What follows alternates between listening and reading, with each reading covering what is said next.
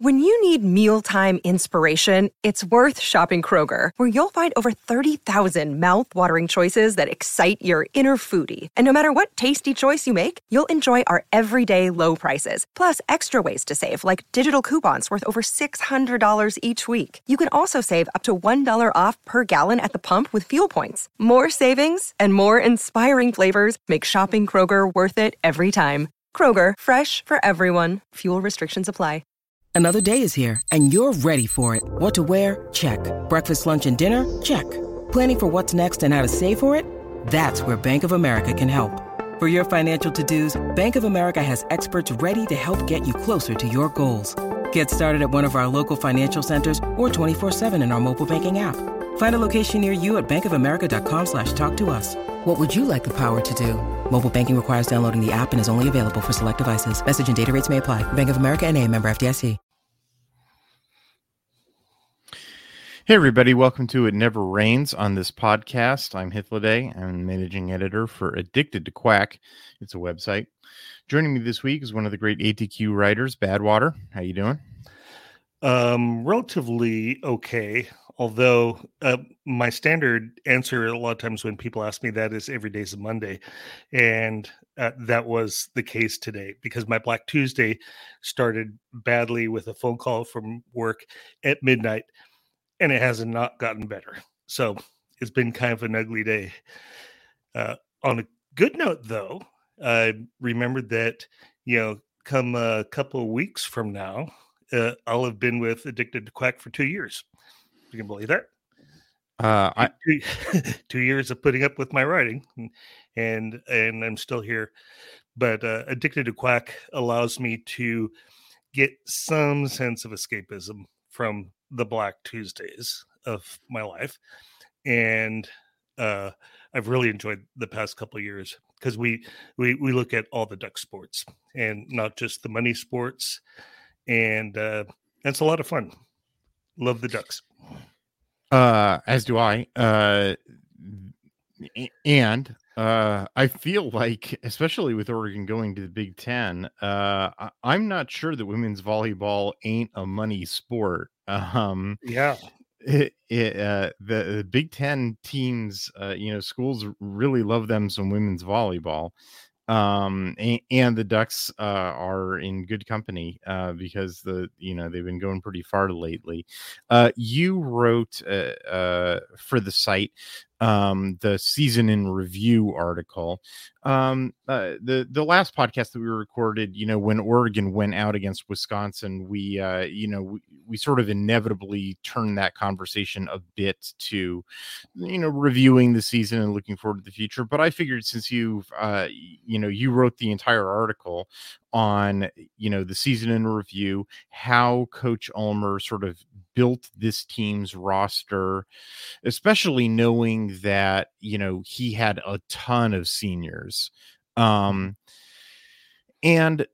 I thought it would be an interesting conversation to talk about maybe how this season went with an eye towards planning for next year, like in particular, sort of the depth and getting some exposure for some of the young players, because I definitely noticed certain freshmen were playing a lot, like Tybalt, for example.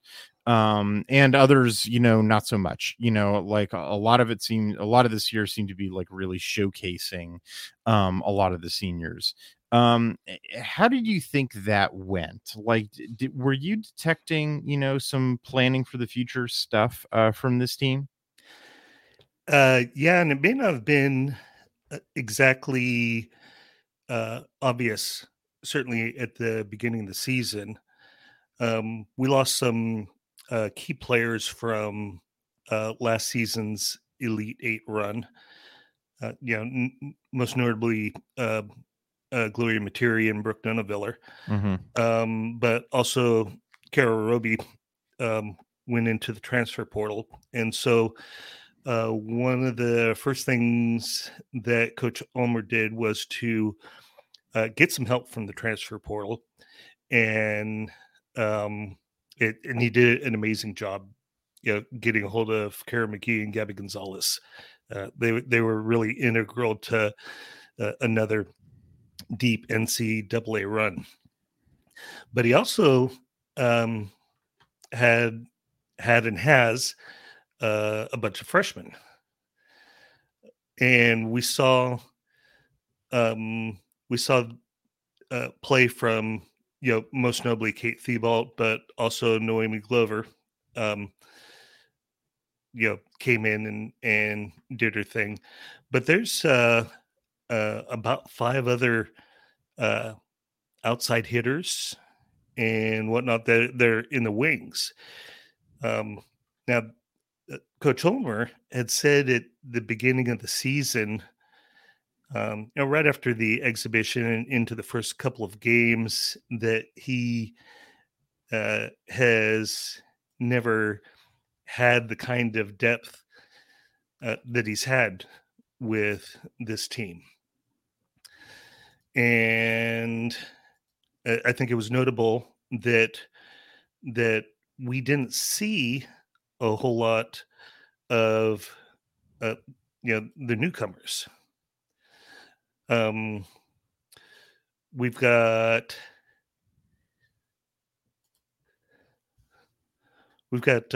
several outside hitters that we've not seen at all. Becca Kelly, Alex Acevedo, Isabel Patterson, Sophie Gregor. We have Noemi Glover's, she's an opposite, and a new setter. And so, with all this graduate and upperclassmen talent, it wasn't necessary to bring any of the newcomers out, outside of the 2 that we talked about, that we saw. But I have to think that there's a reason why Coach Ulmer had mentioned that he had the kind of depth that he has. Now, I think it probably speaks towards some development of all these youngsters, because we had a lot of freshmen in the background this year, and they've been sparring and practicing against this Elite 8 squad. And so I have to think that there's been some considerable development going on over the course of the year, and that hopefully we see the fruits of that development, because the 2024 squad is going to look much different. Well, yeah, definitely. I mean, they're losing a lot of seniors. We ran them down. When I was talking to Kevin last week, he wouldn't let us get off the topic without running down, every one of the 7 seniors that Oregon's losing, and it's sort of like it's a lot of production, the team is going to be almost unrecognizable in the 2024 season. Or right. Is it like, what do you think about that, proposition? Do you think that, this is going to be categorically a different team next year? Well, yes and no. I mean, we're still going to have Colby Neal. We'll still have Mimi Coyer. But the rest of the team, as it stands right now, is comprised of a lot of youngsters. And I don't think it's going to be statically that way. I think Ulmer's going to do what he did this season and, pull some excellent talent, some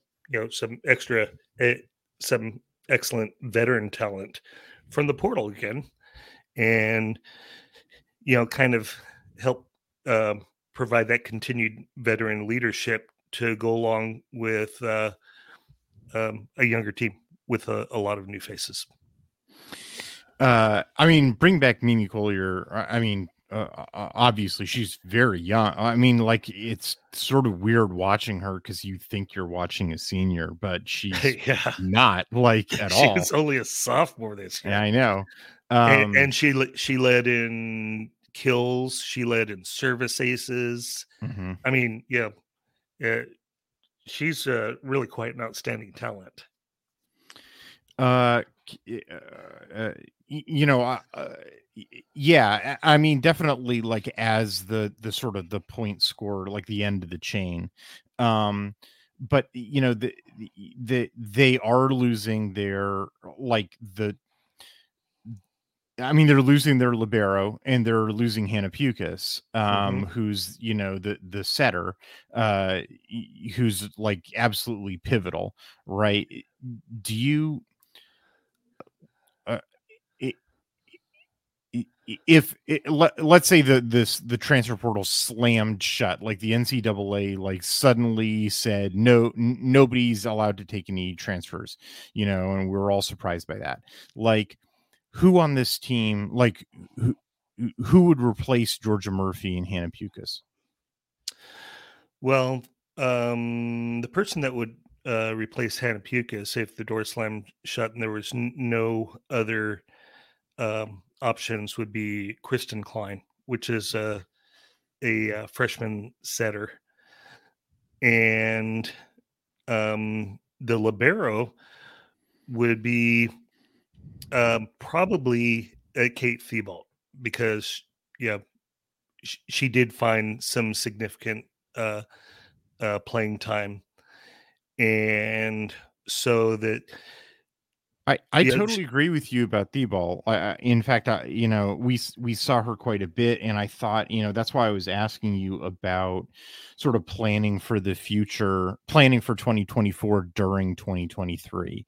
I thought we were seeing that a lot. I thought that Oregon actually definitely spent a lot of its time, you know, finding defensive players and like, I actually think for among the young players that are going to be continuing on in 2024, Oregon's in really good shape for the defensive players. I think they're not going to have any difficulty, you know, replacing, you know, Murphy at the libero position.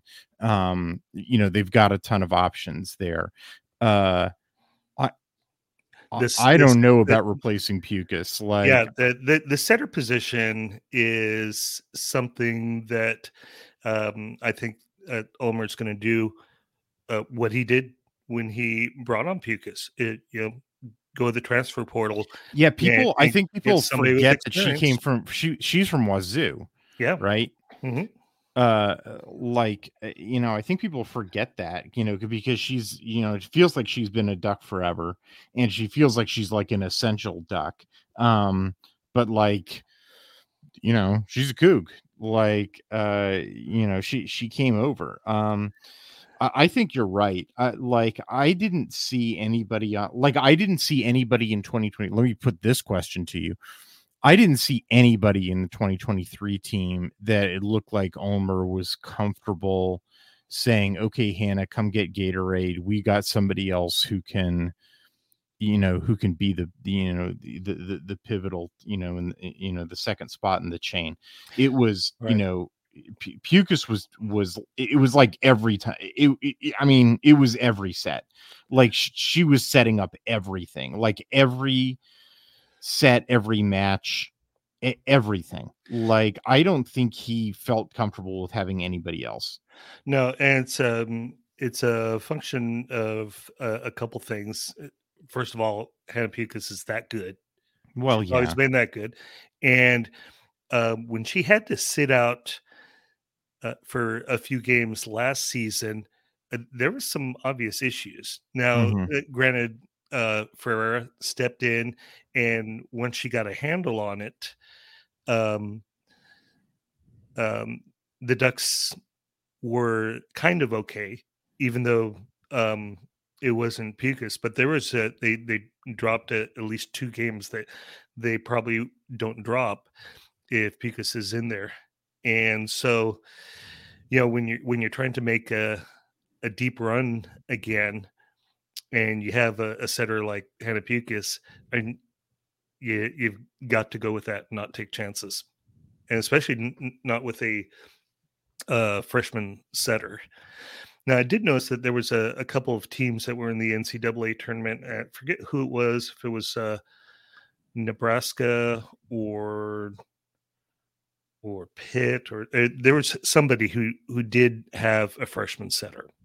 But yeah, that's like getting a freshman Mimi Collier in there. I mean, you got a unicorn, and you can't plan on that. So do you think, if I'm Ulmer, yeah, I go look for a setter and a couple of outside hitters from the portal. Yeah, that was going to be my next question, is like, do you think he's comfortable with what he's got in terms of the hitters? I think they're in better shape there, but like, I definitely, I would be interested in grabbing one or two more, although I don't think it would be the end of the world if Oregon just, like, if all Oregon did was take like two setters, one, an A plan and a backup plan, in case, she got hurt, Mm-hmm. like, and then nobody else. I think this team would actually be pretty much fine. Like, or what do you think about that assertion? Yeah, I think they would be. I did get a chance in the exhibition game to see a couple of the freshmen, and as far as the hitters go, and the hitters that stood out the most to me was, of course, Noemi Glover, Mm-hmm. but also Alex Acevedo. She did see some more play than the other freshmen, and so I would tend to think that she would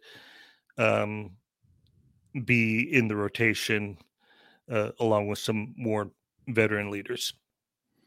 But I mean, again, that's, we saw a lot of the young players, hitting and rotating through during the 2023 season. Like, that was, like the defensive players, that was also, something that they were comfortable planning for 2024 during 2023. Like, I mean, I agree with you. I think that they are probably going to try to grab a hitter or two, out of the open market. It's just that, like, that's not nearly as it strikes me as necessary as because they were able to do that sort of planning, whereas Pukas was just like, you couldn't take her off the court, like, right. And so, like, even if they have waiting on the bench, her replacement, like, nobody would know it, because, like, she just got no reps, like, Well, and not only do we lose Pukas, but we lose Elise Ferrer, which was basically her backup. So there's a hole there for setter next season. Ulmer's he's going to have to find somebody, I think. Yeah. No, I mean, that's the challenge of the off season. Otherwise, like I said, like, I really sort of, reading your article and sort of, trying to piece together what's this team going to look like in 2024. And, it was also sort of a question in the back of my mind is, whenever you would write up, or one of the other, writers would write up, a post-match article, I would, whenever I saw freshman noted, I was like, that's planning, on a team that's loaded with seniors. you don't have to be playing freshmen, like, and the freshmen are getting playing time because of planning for the future, and yet that was happening all the time, like, and this team also like didn't backfill. It didn't do a whole lot of backfilling in their like the middle of their experience level with like hey, like the football, what in football we would describe as like journeyman mid 3 stars, like you don't really have a lot of talent, or natural physical aptitude, but you are fairly experienced, and so you won't embarrass us out on the court, so we'll stick you in there. You won't contribute much, but like you're not going to embarrass us. The downside to that being that such a player is like taking away potential developmental time from the freshmen. Like, we did not see Oregon do such a thing, right? It was seniors or freshmen on the floor. Right. And the only player that they brought in for depth, Onyeka Figbu, was a middle blocker who virtually saw no playing time. Yeah. And it's because she probably wasn't needed. She was there as a depth piece, and there too, because she's still veteran leadership, there to help develop all these new hitters. Yeah, this is. I mean, the whole time I was thinking about like, because I write about this, during a concurrent period of time that I was writing about Oregon's football team, it was sort of a similar situation to Oregon's like defensive front, where it's it's nothing but seniors and freshmen, and Oregon made us, on the football team, made a deliberate choice not to backfill with journeymen at their middle level. Like, instead they just like doubled down on freshmen, and got their, freshmen, the Blake Purchases, etc., Tatum Tuiatis, etc., a bunch of playing time, and we're planning for the future in so doing. It's just like the whole defensive front was seniors and freshmen. And, here I'm watching the volleyball team and reading your articles about the volleyball team, and I'm seeing the same thing. And I'm like, seniors and freshmen. I'm like, hey, it's like the volleyball coaching staff and the football defensive line coaching staff are comparing notes, and they're like, yeah, I know it's coming. And I also know, what the transfer portal opportunities it creates, but also sort of the traps that it creates as well, it's in my opinion, it seems like that, that's a trap that they avoided, which I dig, and reading your article, the season in review article, which I would recommend readers going and taking a look at. It's very in depth about like the strategic moves that Oregon was making throughout the season, including the stuff we've been talking about in this podcast conversation about planning for the future. I think Oregon's setting themselves up pretty well as long as they get a setter, no pun intended. But yeah, it's going to have to be, it's almost certainly going to have to be through the portal. Yeah, and I think it's really telling that the past couple of seasons in 21 and 22, we did see some transfer portal movement from players that didn't play, and it happened right as the season ended. We have not seen any of these faces that we have not seen enter the transfer portal. So I've got to think that they're on board with whatever the plan is for next season and beyond. That's true. I think the window is somewhat different for volleyball than it is for football, because, I'm not positive about that, but I think the transfer portal window is just a little bit different. So we're going to, keep our eye on that one. But you're right about that. In fact, there was an interesting story that was written about about one of the players who was having sort of an ongoing health issue that was sort of like, what are we going to do with the scholarship? And, it was somewhat ruthless. Now I've spent a long time writing on the football, side, beat, about how coaches in roster management need to be, ruthless in order to construct a championship caliber, roster with limited resources, and to marshal those resources effectively. And, honestly, women's volleyball is the team that's, next to football, the other team that's closest to winning a national championship for Oregon, and utilizing all the roster management tools that are available, including, aggressive use of the transfer portal and, clearing up roster space in order to get productive players forward and non-productive players, off of the roster. As much as that is true in football, it is, there are fewer scholarships, available because it's 85 in football and it's less than that in volleyball. It's even more of an imperative. And so it will be interesting to see how the portal is used, and maybe how people are, to use a fraught term, potentially processed out on the volleyball team. Yeah, well, certainly while we're focused on the minor sports, like baseball and softball, which is just around the corner. I'm going to have one of my eyes looking at the periphery to see what's going on with volleyball, not only for the Ducks, but we're in the Big Ten next season, so I'm going to have an eye on what kind of movement is happening in the Big Ten, with all these teams like Wisconsin and Nebraska and Penn State.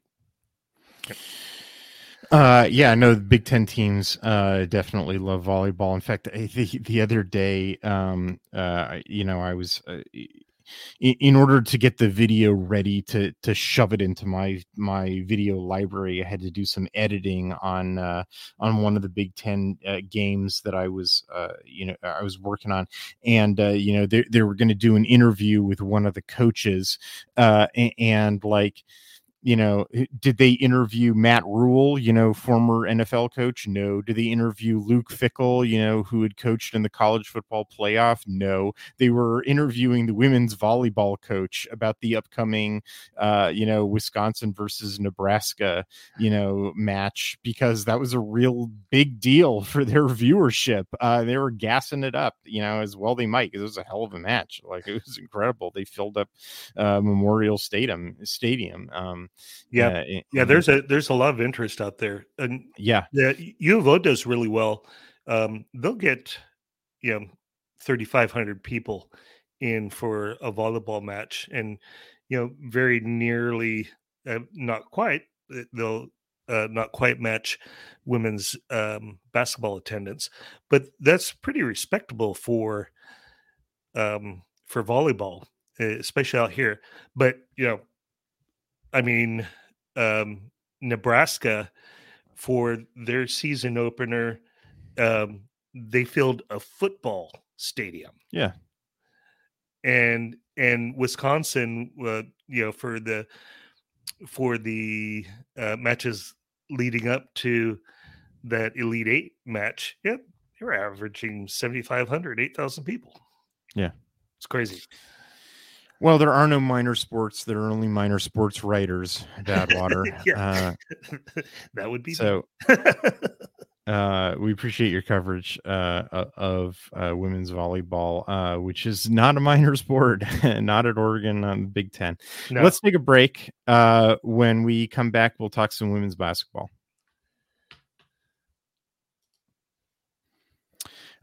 So you covered both the Southern game and the UTSA game, which were both pretty solid victories for the women's basketball team.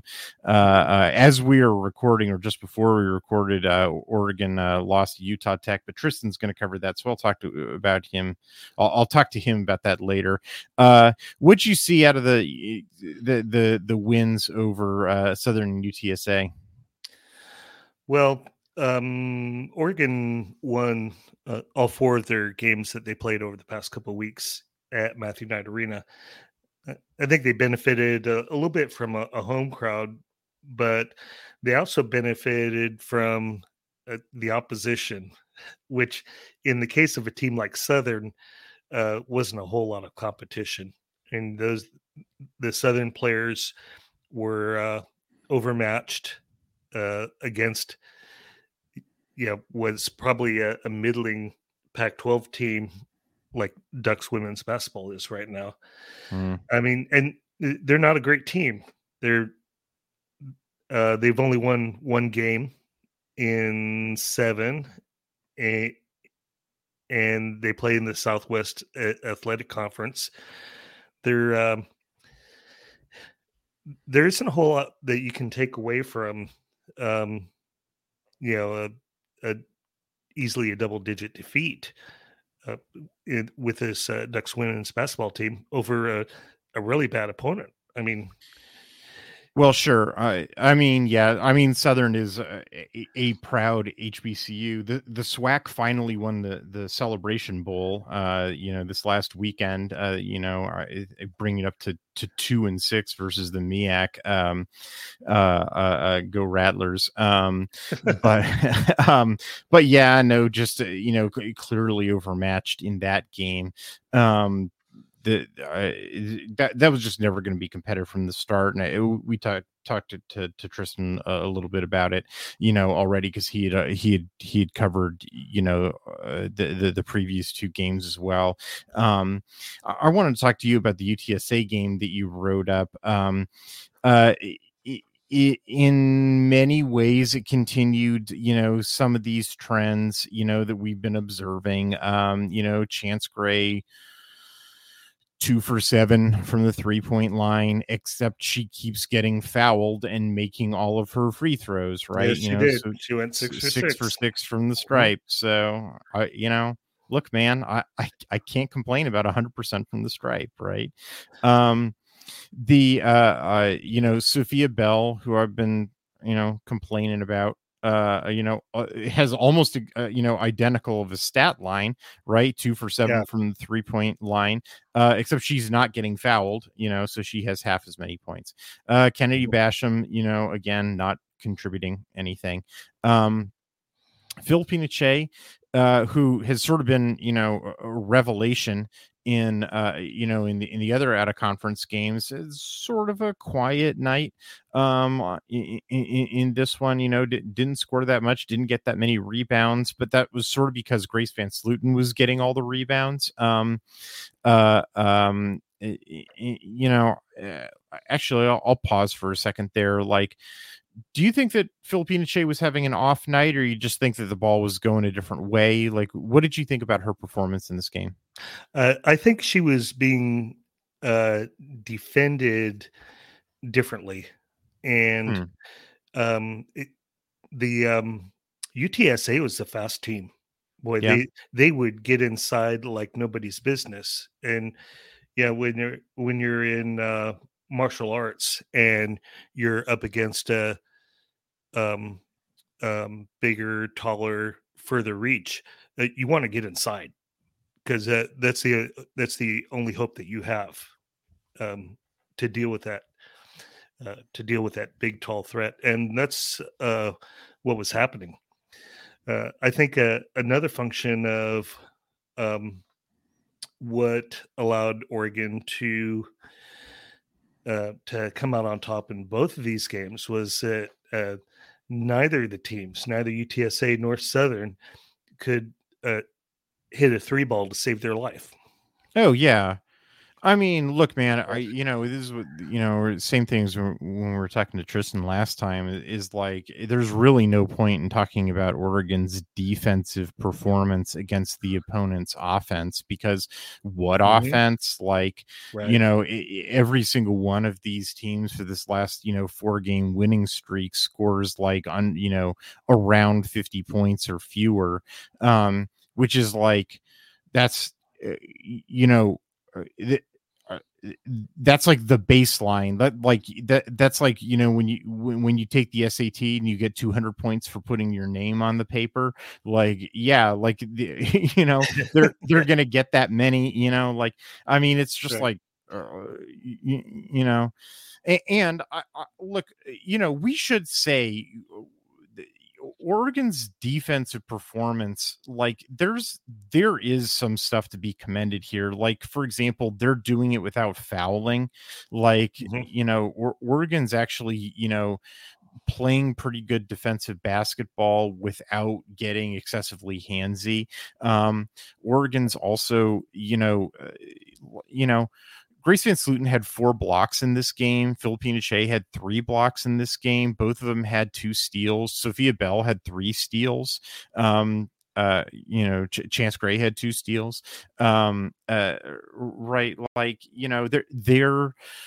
they're effectively, playing very disruptive defense, and they were doing it without, really sending, the Roadrunners to the stripe at all. Their most, one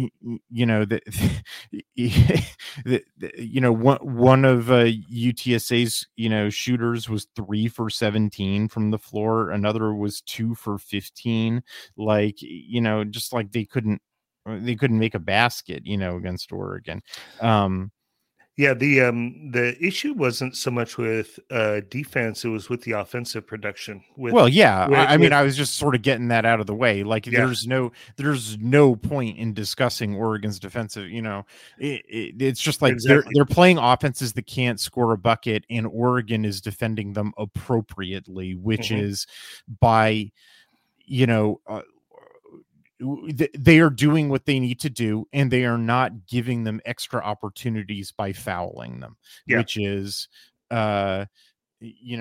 appropriate. That's what they're supposed to be, doing. And so there's really not anything to talk about there. It's sort of like thumbs up all around, which, given how much I know, Badwater, you want to dump all over this team, like, hey man, they're doing the right thing on the defensive side of the ball. It's just like, yeah, they need to be scoring a lot more, which, like, yeah, I'll join you in dumping all over this team. They need to be scoring a lot more. Like, but like, I've been ringing that bell about this team for, I mean, since the beginning of this podcast. Yeah.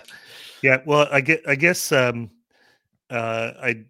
tend to be kind of underwhelmed that you do what you're supposed to against the kind of teams that you're playing in Southern U and UTSA. Well, yeah, man, I'm just saying that we don't. That's the reason we're not talking about it, is because there's, what else are you going to do? Like, you can't take their score to 0. It's just like, it's impossible. Like, it's not going to happen. If you tried, you would foul them, and that's how they would get into the game. So, yeah. So I don't want to talk about it anymore. Quit opening your mouth about it. Now, on the plus side, though, Priscilla Williams. Right, that's what I want to talk about. It's really, like, thank you, was Northern really impressive. District of West Virginia. There's a federal court ruling in which, like, the further destroying the NCAA, in which, basically the judge puts the kibosh on the NCAA's power to restrict transfers. And so every player across the country in every sport suddenly who's like had a second transfer in their career, like Priscilla Williams did, suddenly becomes immediately eligible in the middle of their season. And so it's like, okay, Priscilla, you get to play now. So she does. And when I see players shoot, you can see from the moment it leaves their hands, it's like, oh, that's not going in. It's like, oh, yeah, don't know. Every time that she threw a free throw, just the moment it left her hand, you knew it was going in. Oh yeah, 7 for 8 from the stripe. Yeah, she was that good. Of course, she only shot 2 for 7 from the floor. Yeah, but they were threes. That's true. And she really hasn't had any playing time at all. You're waiting on a ruling to see if you even have a season. So I think under the circumstances, she could be given a pass for going 2 for 7. I mean, the thing that's sort of nutty is that like Oregon. Okay, so Oregon shoots 30% from the 3-point arc, which is, I mean, I want 33%, 30%. Okay, they get fouled a lot, like a lot. And so they go to the charity stripe and then they are shooting 73%. I would like that to be a little bit higher, but like, okay, fine. They, and so like, that's how they're stringing together their points. But like, the thing that's nutty to me is that like a huge amount of their just shots from the floor are 3-point attempts, like, and they're, if, like, man, they're just not making baskets from the 2-point, that's like, they're shooting 35.3%, overall. Right. So like getting closer than the 3-point line causes their like accuracy to go up 5 percentage points. Like that's real bad. Like that's really bad. Like, that's really the issue here, is that like, and that's with 2 fully functional and dominant bigs in Philippina Che and Grace Van Slooten. Right. Like, and it's basically because, like they're not getting anything, on the inside out of players like Kennedy Basham or Sophia Bell or Sammy Wagner or Sarah Rhombus, like who are going inside to shoot baskets and then not making them. Like, right. And last season it was India Rogers that, and certainly she was streaky, but she was that guard that had the ability to drive it inside and either kick it back out or get it up and draw the foul. And this season, Grace Van Slooten is that player, and just about nobody else. Well, yeah, and I mean they're getting production out of their bigs, and their bigs sort of affect the game, which is, and they have 2 of them, and knock on wood, they're healthy. And Philippina Che, I really do feel like is, because she's sort of new to the sport, like, and you knew that it was going to take some time for her to develop like the sort of anticipation and intuition for like actually playing basketball. Like, but I feel like she's turned a corner, on that. Like, okay, but what you also have is like, I don't, like 8 other players who are just sort of, we were talking about a minute ago about ruthless roster management. Like, I sort of feel like there's 8 other players who need to be processed out. Like, yeah, of course you can't do that in the middle of the season. It's not like you have free agency or the waiver wire in college basketball. But it's like, this team needs to get reconstructed. Like, they just don't have anybody who can make a basket on the interior. And like, they don't have a point guard, and it's like, yeah. And they don't have a couple of 3-point sharpshooters. It's also true. I don't really know what's happened to Chance Gray's, shot, but we're like 8 games into this where it's like she's, she'll consistently jack up somewhere between 7 to 9 3-point attempts during the game, and she'll make like 1 to 2. And it's like, if you're going to be shooting that many, that you need to make like 3 to 4. You need to be, adding, you need to be scoring like 12 to 15 points, earned. It's like getting fouled and making the free throws, sure, great. But like, just like the hit percentage needs to be higher. Like you can't justify. This is not justifiable. Like, yeah. And she's weirdly streaky about it. Mm-hmm. She'll hit boom, boom, a couple of 3-pointers, and then there'll be 16 minutes of nothing. Yeah. It's crazy. Well, and then we've got an exciting story to tell about Utah Tech, but that's going to have to wait for the next podcast. For a different person and a different day. All right, let's take a break. When we come back, we will talk about Oregon's football's transfer portal haul. So the way that we're going to handle the transfer portal for Oregon is kind of piecemeal. Honestly, we could write an article every day about how the transfer portal is working, but rather than sort of drib and drab it, we're just probably going to write like one article a week, giving transfer portal updates. The article that you wrote was the first one, and it turned out to be timely. You summarized all the departures, and then Oregon, and we knew that Oregon had one, very splashy addition, which was Dylan Gabriel, the quarterback transfer from Oklahoma, and before that UCF. But then, like in the 24-hour period before your article was going to hit, Oregon added 3 more through the transfer portal.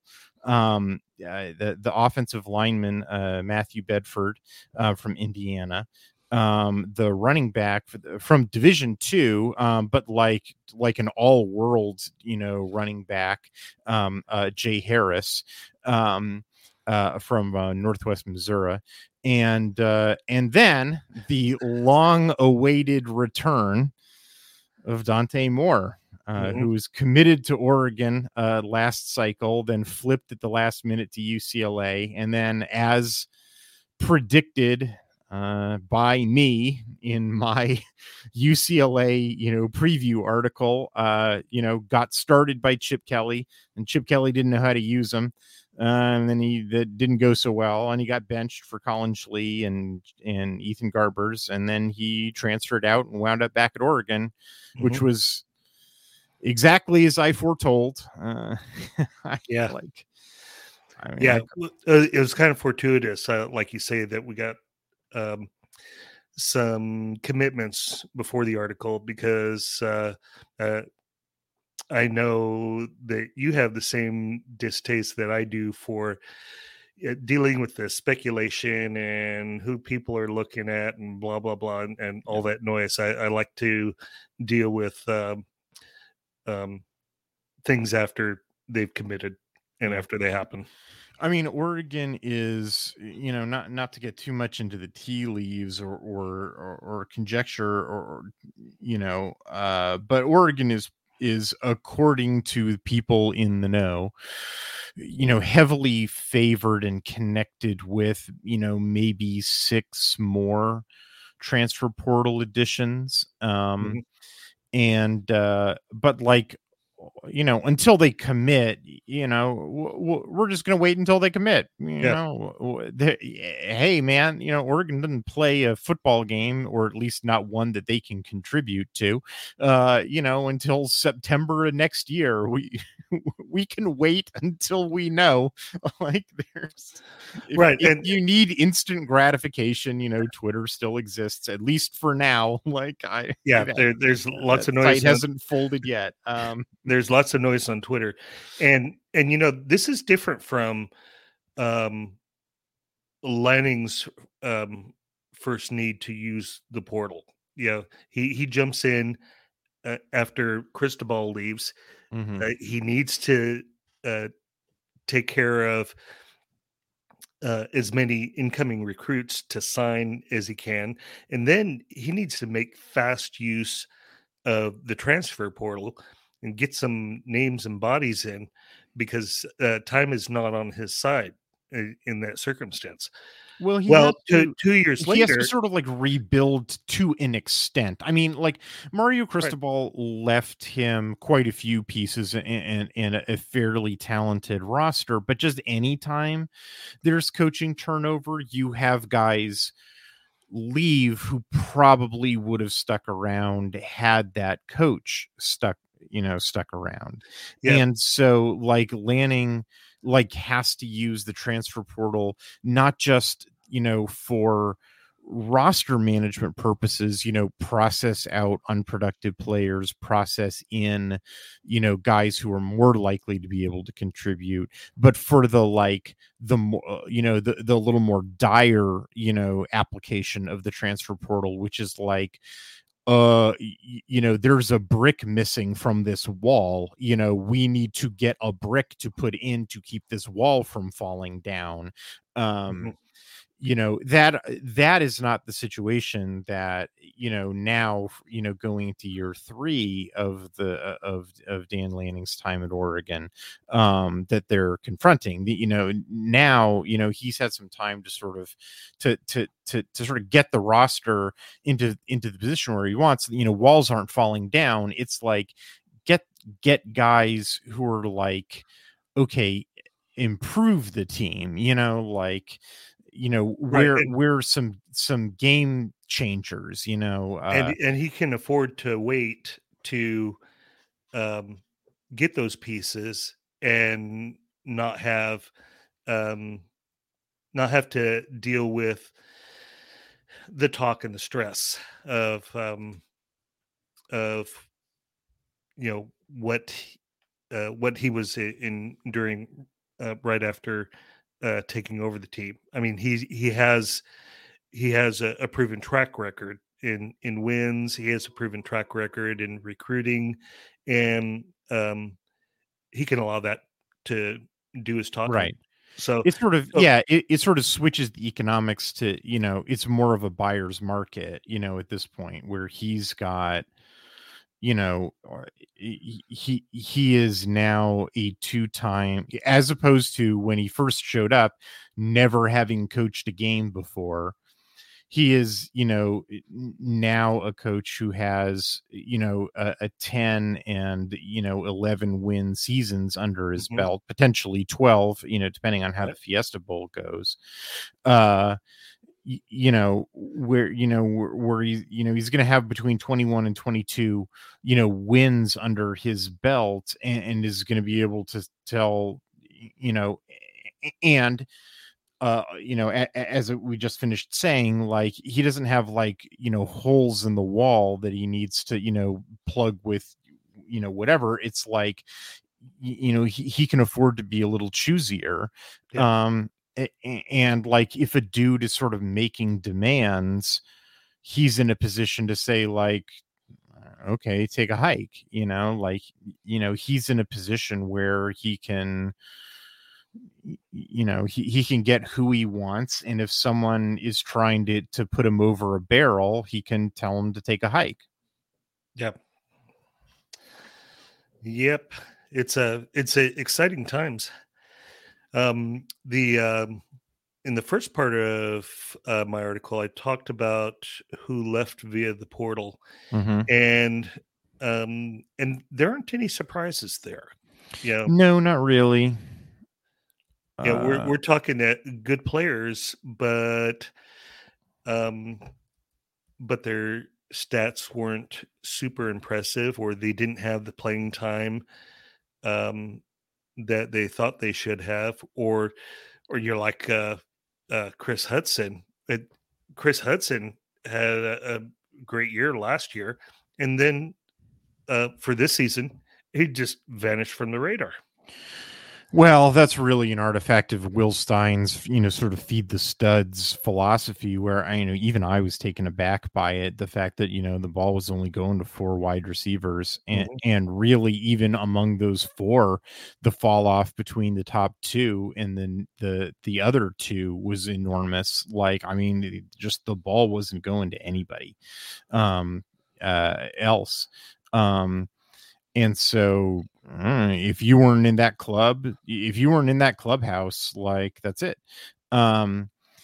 Yeah. So like, there's sort of a mix here. Chris Hudson is probably a guy who I'm sure, given his track record and his production, I'm sure there will be a lot of programs, who would want to take him.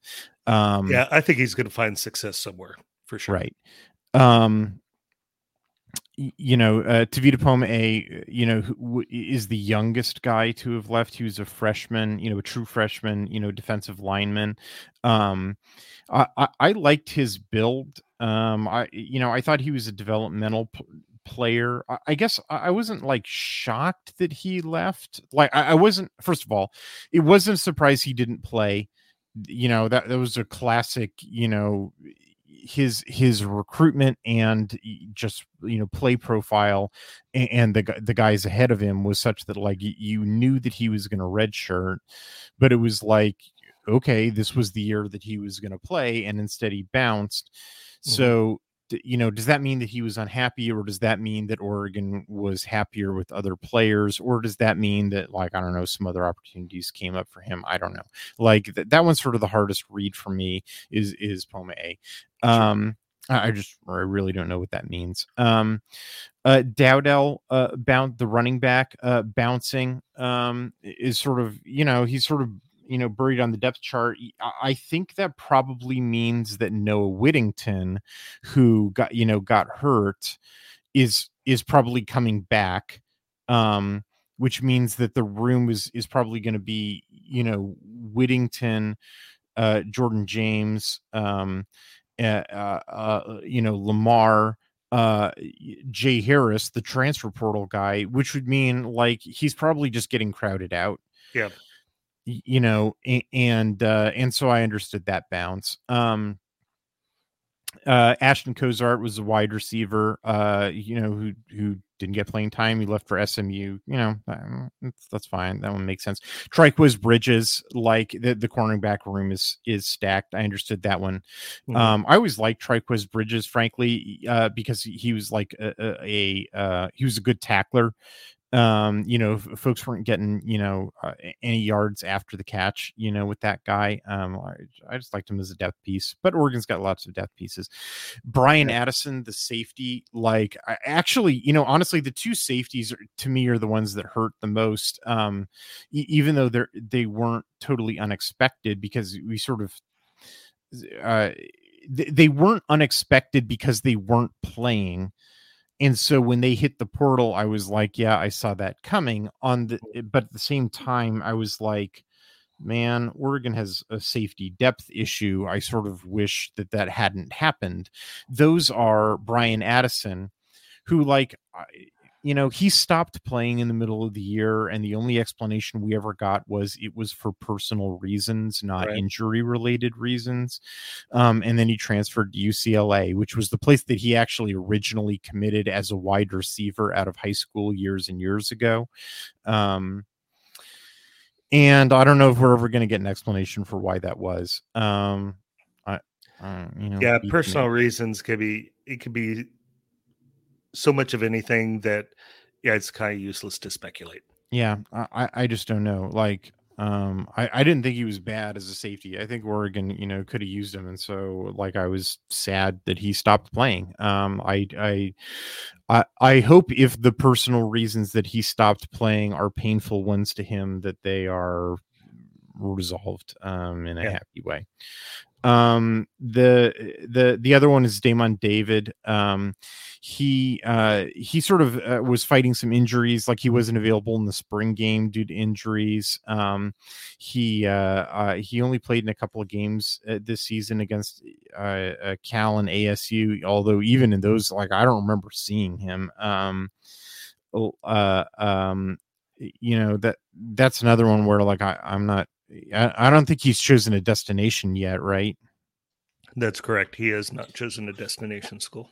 Yeah, I'm not sure what the story is there either. Like, like safety is a position need for Oregon. I'm not sure why he bounced. I don't know if like Oregon doesn't seem like it's in a position where they'd be processing dudes out. Like, they need as much help as they can get, at safety. So right, and they're going to have to strike a hot iron in the transfer portal with that position. Yeah, we're definitely keeping our eye on a couple of different, guys who Oregon is, trying to target. I think we mentioned Earl Josh Delgado, who we haven't seen for years. He's been injured for like 2 straight years, and then he had a traffic-based arrest, which is like really weird. And then of course Ty Thompson, which we'd all sort of seen that one coming for a long time.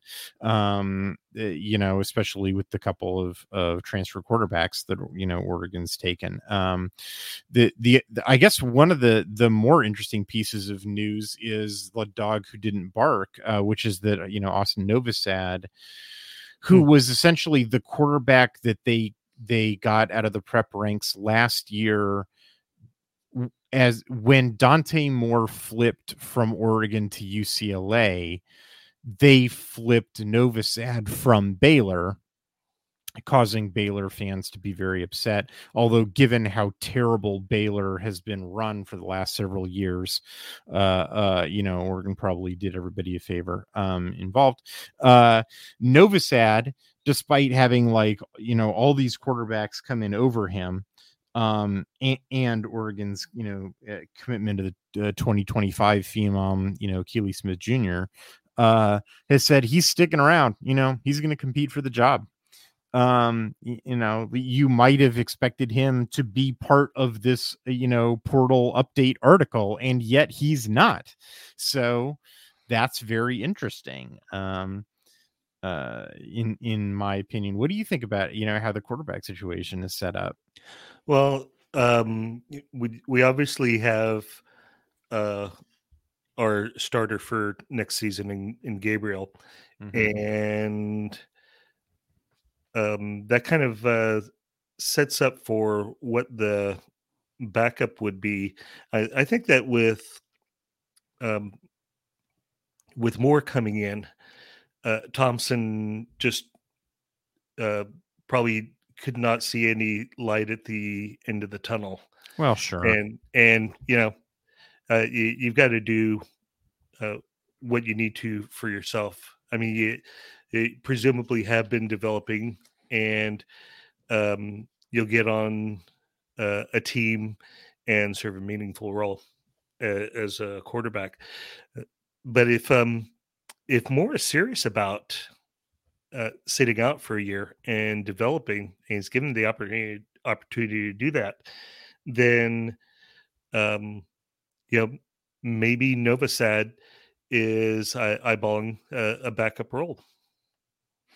Well, you need a backup quarterback, and honestly, given Dylan Gabriel's history, where he's been playing for 5 seasons, there hasn't been a single season in which he's taken every single snap. He gets sort of minor dings and needs to go out of the game for some period of time.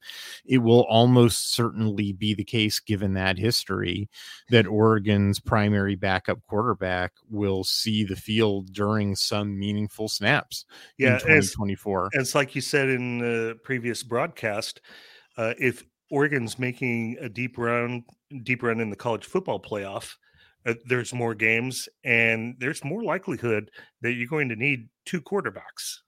And just one is probably not likely to carry you through your destination. So yeah, it'll be interesting to see how Nova Sad plays in the spring game, and then into next season. Well, I certainly, I like having two backup quarterbacks, or actually it'll be three because, or it should be anyway. Early signing day is, we're recording on Tuesday night. Early signing day is tomorrow as we record this. We will be, on Thursday, Kevin will have the article recapping early signing day. It's not looking like there's going to be any real drama, but, we want to wait for the ink to be dry in order to write it up. And Oregon should secure the Luke Moga as their true freshman. Michael Van Buren from Delmarva decommitted. So, that should mean 4 quarterbacks in the room, which is a nice, with a nice progression of class balance, right? You got Dylan Gabriel as the old man. You'll have, Moore as the 2023 or you'll have Moore and Novosad as 2023 guys, but with Novosad having no playing time or practically no playing time. He did actually get a little tiny bit of garbage time for Oregon, and Moore getting some extensive amount for UCLA, but not but as mentioned, he did get benched because Chip Kelly doesn't know what he's doing. And so that, that's an interesting balance. And then they'll have a 2024 guy in Moga. So like interesting class balance. And then they, probably Keely Smith, Jr. coming in 2025. So like, yeah, it should be a real interesting room. And that's not going to be the only excitement with signing day. I mean, you said Tristan's doing the article, right? No, Kevin's right. Kevin, but he's gonna have a lot of fun stuff to write about, and it'll be a good podcast. Well, I think when you guys talk, I think we're probably going to do for the site is Kevin's probably just going to do like quick blurb for everybody who signs, just sort of like confirm everybody signed that we're expecting, and then over the next couple of weeks we will probably go a little more in depth about the dudes who signed. Like we'll probably like chop it up into the offensive skill position players, the offensive linemen, the defensive linemen, or defensive front players like in the secondary, and we'll probably get like 4 more articles out of that, and we'll go dig out their huddle tape and we'll talk about that a bit. But like we need to confirm that they sign first. We're not previewing players who wind up flipping to some other school, and don't say that can't happen, because remember we had that Bowen nonsense with like Notre Dame, and oh man, like let's all hope that craziness doesn't happen tomorrow. Anyway, I mentioned it, at the beginning of the segment, but there were a couple of other transfers that were added. Matthew Bedford, the Indiana offensive lineman, who I have actually watched since I charted Indiana's games in 2021 and 2022. He missed a good. I was going to ask you about that because the offensive lineman, hey, you don't have any stats for him, and I do. To go to, well, I don't, and so I was. Oh, you mean the general you? Yes, right. Yes. So I was. I'm sure you've looked at Indiana film. What do you see out of this guy? Honestly, his grades aren't great. He fits the part. Like he has all the measurables. And he's versatile. Like I watched him play every position except center. He was injured in 2022. And like I mean, he knows what he's doing. He doesn't make assignment errors, but like his technique could use a lot of refinement. Like, I just don't really think that he was coached very well at Indiana, to be perfectly honest. It is, I think, I don't know. I worry about players who are as old as he is taking to coaching, because it's sort of like, I sort of feel like once you get past maybe like your third year, you're sort of set in your ways, and it's not going to reverse, even with the best coaching in the world. I sort of think Oregon's taken him as a depth piece, like as a, hey, this guy knows what he's doing. And Oregon probably, needs some, needs a depth piece on the interior of the line. I think they're probably, I think it's probably the case, just reading some tea leaves here, that the injury situation and or just not working out to the last two guys that they took, Struther and Angalau, like both of those guys are hurt, basically spent all of last year like hurt. We didn't see Angalau at all. We saw Struther really only in garbage time. And they're either not able to play or not able to play. And so it's like, for all the same reasons that Oregon took those guys last cycle, I sort of expect Oregon is taking Bedford this cycle. Like, which is to say, Oregon's probably confident in their development pipeline for their recruited and sort of organically developed, players in their own pipeline, and that they're taking interior offensive linemen who are experienced and have the proper body type,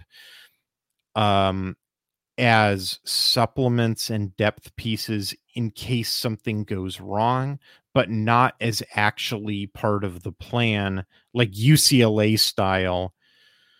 I guess UCLA is like the theme of the podcast here, like where like Chip Kelly, who does the opposite of all of that, right? Like the dude does not develop his players at all, doesn't recruit at all. It just stinks to high heaven in terms of his organic development of his offensive line, just snatches up dudes out the portal and sticks them right in to his, starters. And that's why they sucked.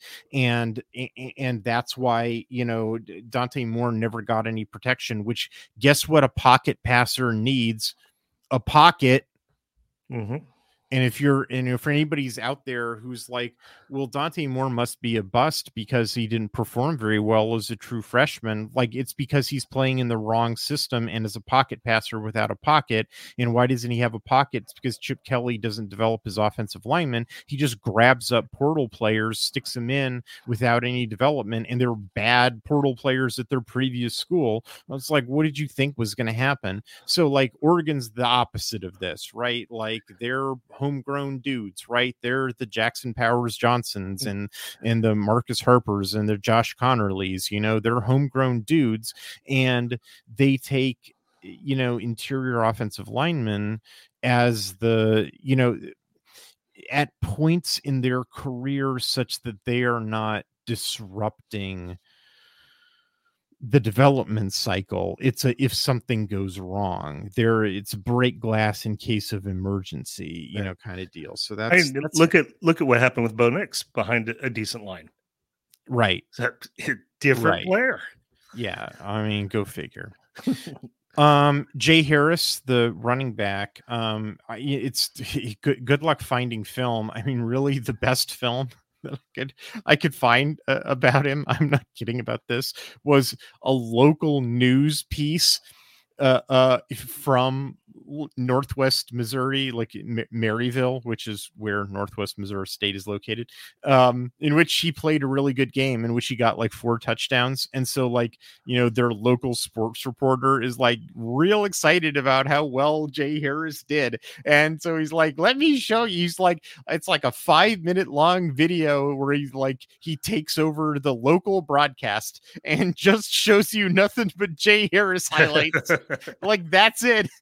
That's the documentation we have for Jay Harris, is the local news from his 4 touchdown game. But anyway, that's funny. I need to see that.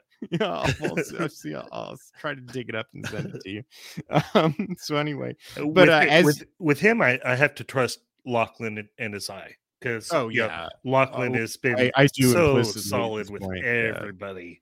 I can't believe that Jay Harris is going to be an abject bust or anything. Well, I mean, it is a possibility. I mean, anytime you get a D2 guy like this, there's exactly 2 possibilities. Like, I talk about the rule of thirds a lot. Yep. There's no in between. It's rule of 2s. It's either he gets to the Power 5 level, and like as you say in your article, right? He's Division II first team Associated Press All-American. He was number 3 in Division II in rushing yards per game. With he had 130 rushing yards per game. Yeah, like every time he took the field, he had 130 yards. It was bonkers. So there's one of 2 things that's going to happen when a Division II, all world kind of dude shows up at the Power 5 level. Number 1 is that he kicks all the ass in the world at the Power 5 level, and you were like, oh, thank God for the transfer portal, so that this guy can be playing in the league he's supposed to be, or the division that he's supposed to be playing in. How on earth did this guy get misclassified, by the recruiting services or whatever, and sent to Division II out of high school? Well, I'm behind a decent line. Yeah. Again, the other possibility is he does nothing. And you're like, oh yeah, that's why he was a Division II player. There's no in between. There's no like he does like a little bit, or he's like a backup who does okay. Like, nah, he's either going to kick ass or do nothing. And I have no idea which it's going to be. Like, none. Well, in this running back room, he may not be required to do much of anything next season. Kind of see. But Lachlan does have the eye. So the other interesting thing is that he's big. He's like 6'2". Yeah. I mean, he's the same size as Dowdell was, and Dowdell was a surprise because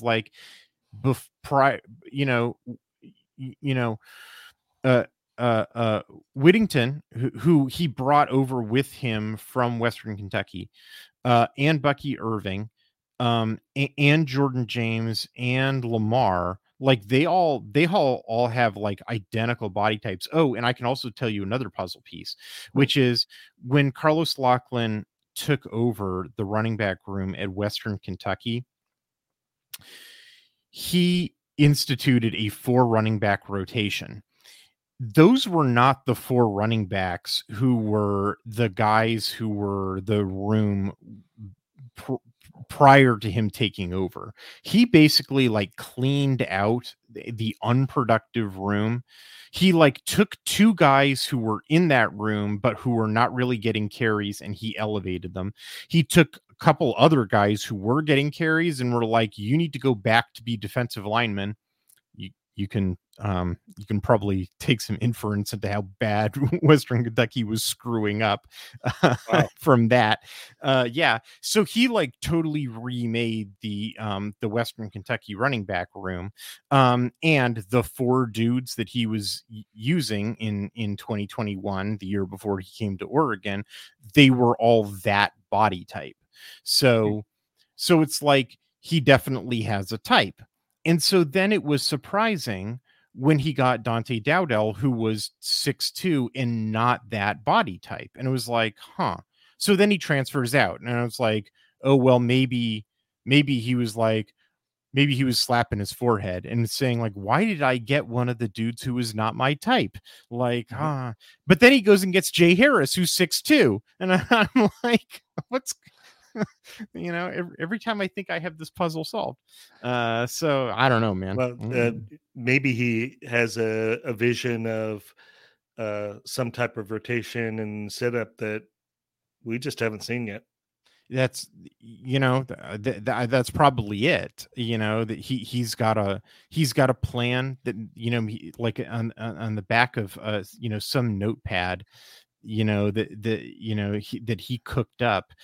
I've always wanted to have, in addition to this thing that I of my type, I've always wanted to supplement it with a 6'2" guy so that I could do this, and I've never been able to do it, but I've got a plan and I want to make it work. Well, every time I want to do it, they bring in Casey Rogers or something. Yeah.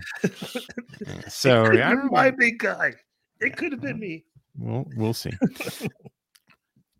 All right, we can go for a while. I think we'll wrap it up there. We're excited about the portal additions who've come in. The portal departures were all expected, at least. Like, none of them were unexpected. There's only like one or two that are sort of heartbreaking, because that's sort of the nature of where we're at with Dan Lanning at this point in his tenure. Like, this roster management has sort of become a machine, where it's the guys who leave are the guys who are sort of not contributing, and the guys who are coming in are Oregon's being choosy about them. They are supplemental pieces that don't disrupt the pipeline, or they are game changers that work within the established parameters, or which like change the parameters in a positive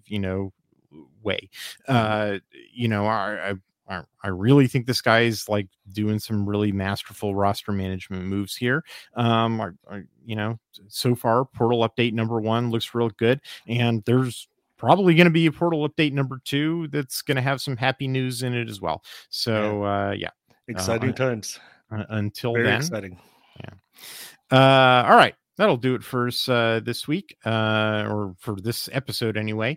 You got any parting words of wisdom for us, Badwater? Not really. Looking forward to tomorrow and seeing what shakes out.